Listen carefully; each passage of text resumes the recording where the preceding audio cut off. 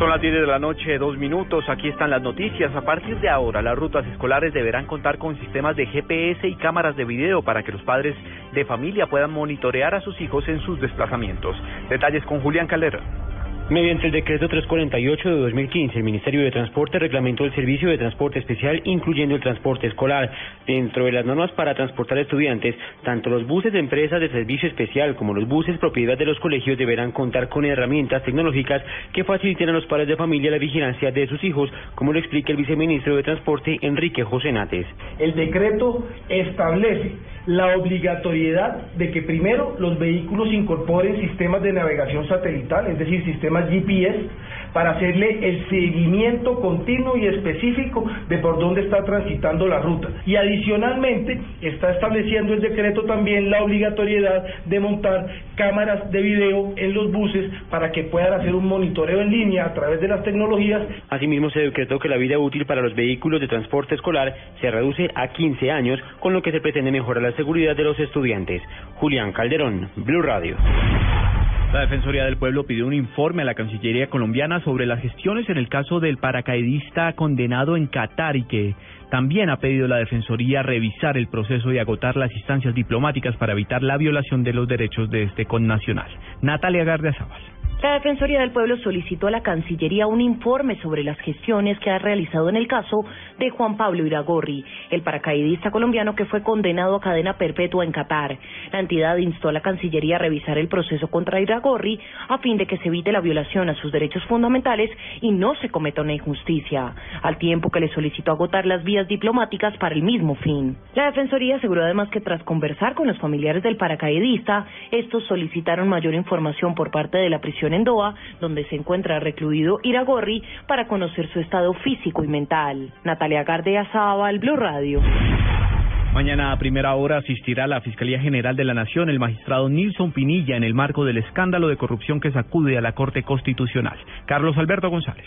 Pues por todo este escándalo de los líos, de los supuestos pagos de sobornos a magistrados de la Corte Constitucional, un escándalo prendido por el abogado Víctor Pacheco y que ya produjo el retiro parcial de la presidencia del magistrado Jorge Pretel, pues mañana, en el marco de estas investigaciones, tendrá que rendir cuentas ante la Fiscalía, una entrevista ante la Fiscalía del magistrado Nilson Pinilla. Este ya había advertido, al parecer, de los negros nubarrones que se venían encima en la Corte, sobre la Corte por el sospechoso actuar del magistrado Pretel en varias de sus decisiones y también en estudios de tutelas. Hoy fue una lluvia de demandas de lado y lado ante el Congreso. Cumplió cita el magistrado Mauricio González, otro de los enredados en este escándalo. La cita del magistrado Nilson Pinilla será hacia las 9 de la mañana en el búnker de la Fiscalía ante el vicefiscal Jorge Fernando Perdomo. Carlos Alberto González, Blue Radio. 10 de la noche, 5 minutos. Las fuerzas militares desmantelaron uno de los más grandes complejos cocaleros de la guerrilla de las FARC en el sur del país. La guerrilla intentó impedir la operación desatando un fuerte combate con el ejército. María Camila Díaz. Tropas de la Sexta División del Ejército descubrieron en las últimas horas un complejo cocalero de grandes dimensiones perteneciente a guerrilleros del Frente 48 de las FARC del Bloque Sur. Llegaron hasta la vereda Villa del Sol en zona rural del municipio de Puerto Asís en el departamento del Putumayo. Cuando llegaron las tropas se acercaban al lugar y fueron atacados por guerrilleros del Frente 48. Según interceptaciones hechas a las comunicaciones de este grupo armado ilegal, los guerrilleros al mando de alias Camilo y 5 hombres más habrían actuado de esta forma buscando alejar a los uniformados del lugar. Finalmente, los guerrilleros huyeron. Según el ejército, este lugar tendría una capacidad para cristalizar más de 1.200 kilos de cocaína mensuales que le generarían a las FARC cerca de $33 millones, específicamente a este Frente 48. María Camila Díaz, Blue Radio. Un muerto y un herido dejó un accidente de trabajo registrado en el muelle de carbón de la Drummond, en Ciénaga, en el departamento de Magdalena. Luis Oñate.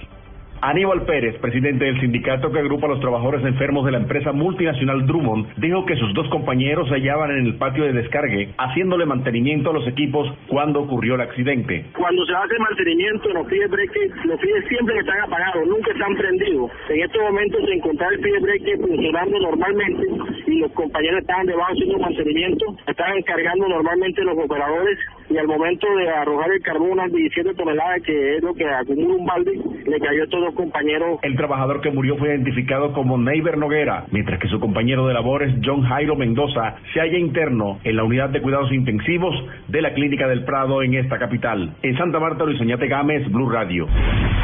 En información deportiva, Estudiantes de La Plata ya está en Medellín para su juego mañana por la Copa Libertadores ante Atlético Nacional. Detalles con John Jairo Osorio. Con la tranquilidad de ser uno de los líderes del fútbol argentino y no tener sino a un jugador ausente por lesión, llegó esta tarde a Medellín el equipo que dirige Manuel Pellegrini y que preside Juan Sebastián Verón. El equipo platense llegó motivado luego de su triunfo 3-1 ante Gimnasia, su rival de plaza, el fin de semana. Su técnico Pellegrini dejó ver el respeto que tiene por Atlético Nacional. Es un equipo fuerte, que el año pasado jugó la final de la Sudamericana y tiene un plantel que juega muy bien al fútbol, así que esperamos eso, un equipo que va a defender también su localía y nosotros estar a la altura, ¿no?